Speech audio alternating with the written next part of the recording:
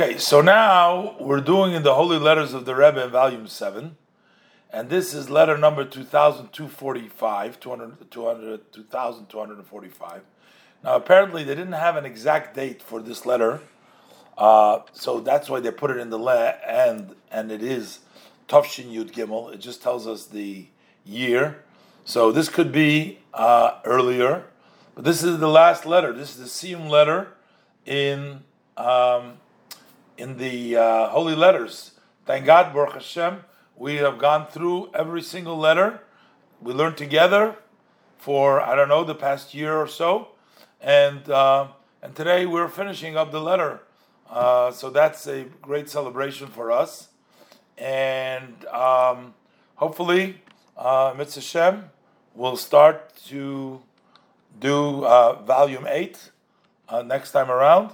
And with God's help, we should be able to continue and prosper, to learn and be inspired by the Rebbe's teachings and by the Rebbe's letters and the Rebbe's message, which is relevant, even though a lot of these letters were written many years ago, or in 1953, but yet they are relevant today as they were then. So hopefully we'll be able to continue in good health and happiness and the next. So let's throw it inside. This is a little bit of a scholarly letter. And again, like I said, this doesn't necessarily belong to Elul. This is somewhere in the year Tafshin Yud Gimel, because they don't know the date. They put it in the land. So Rebbe says, number one, the person asked the Rebbe a question, what is the Rambam's view when they're out of order by tefillin and mezuzahs? Technically, you have to write the tefillin in the order the way they come in the Torah. That's the way they should be written. So you can't, to put into the tefillin and to put in the mezuzah, you have to write the portions. The tefillin has 4 portions, and the mezuzah has 2 portions, but the portions need to be in the order. So the Rebbe says that's quite clear that the Rambam, it would be puzzled. And as he writes clearly in the laws of tefillin, in chapter 1, halacha 16, look in the commentaries on the Rambam, the Tzafnas Paneach, the Be'er HaGoyla, and other words. And the Rebbe said there was no need to go into the difficulties, what you writing in the Rambam's reasoning, because number one, it says it's obvious that the Rambam brings biyodoi. He writes an abbreviation because the Rambam in his hand, the Rambam calls his book Yad HaChazaka. Yad HaChazaka, the strong arm. Yad is Yud Dalet, 14, because there's 14 books. So the Rebbe writes biyodoi, in his hand. That's the hand. That means in the book of the Rambam writes laws from the Yerushalmi, from the Mechilta, etc., even though they have not been brought in the Babylonian Talmud, if there is no disagreement in the Babylon. I think what it means, the Rebbe says the source of Loki Sidram is B'Talmud and Mefarshim. It's in the Talmud and Mefarshim, and the Rebbe says, look in Shazur Samach Tzedek. If it's disqualified from the Torah only with the Rabbanon, the Rebbe sends into other various different Svarim references, and in the Svarim that were brought down in the Sefer Ma'as L'Chol Machna.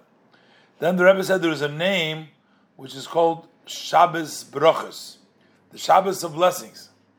So the Rebbe said after they published the Kuntras HaAvodah, I guess it mentions it over there, I found out that that's the way it was called in many places in Poland. They used to call it Shabbos Brochus. That has to do, the Rebbe is an earlier letter that's in volume 3. So over there, he discusses about this. We don't have it over here, but the Rebbe wrote earlier in Kuntras HaAvodah, and in note 6, the Rebbe wrote, doesn't know what the meaning of Shabbos Brochus, what it means. And so these are different notes explaining what it means.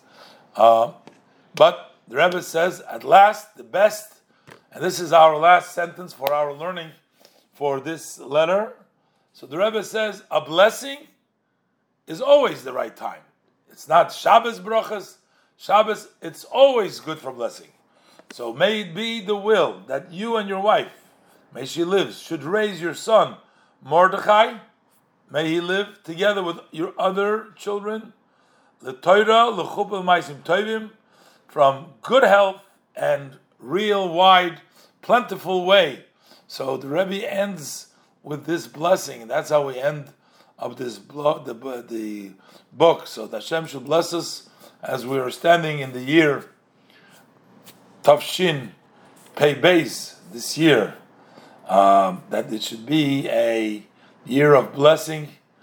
Tishnei Shnas Plois Bakoil should be wonders in everything, as the Rebbe says. Kol Eiz Manahi Bracha Bakoil. Actually, so over here it should be Shnas Plois Bakoil. Should be blessings and wonders in all things. We should have a Chsimag Machsima Toiva Shona Tov Mesukah, as the Rebbe benches in the previous letter and in all the letters that leading up to here for that year came to Yelonu, so it should be for us. So we concluded this letter, and we shall start Be'ezus Hashem in the next volume, volume 8.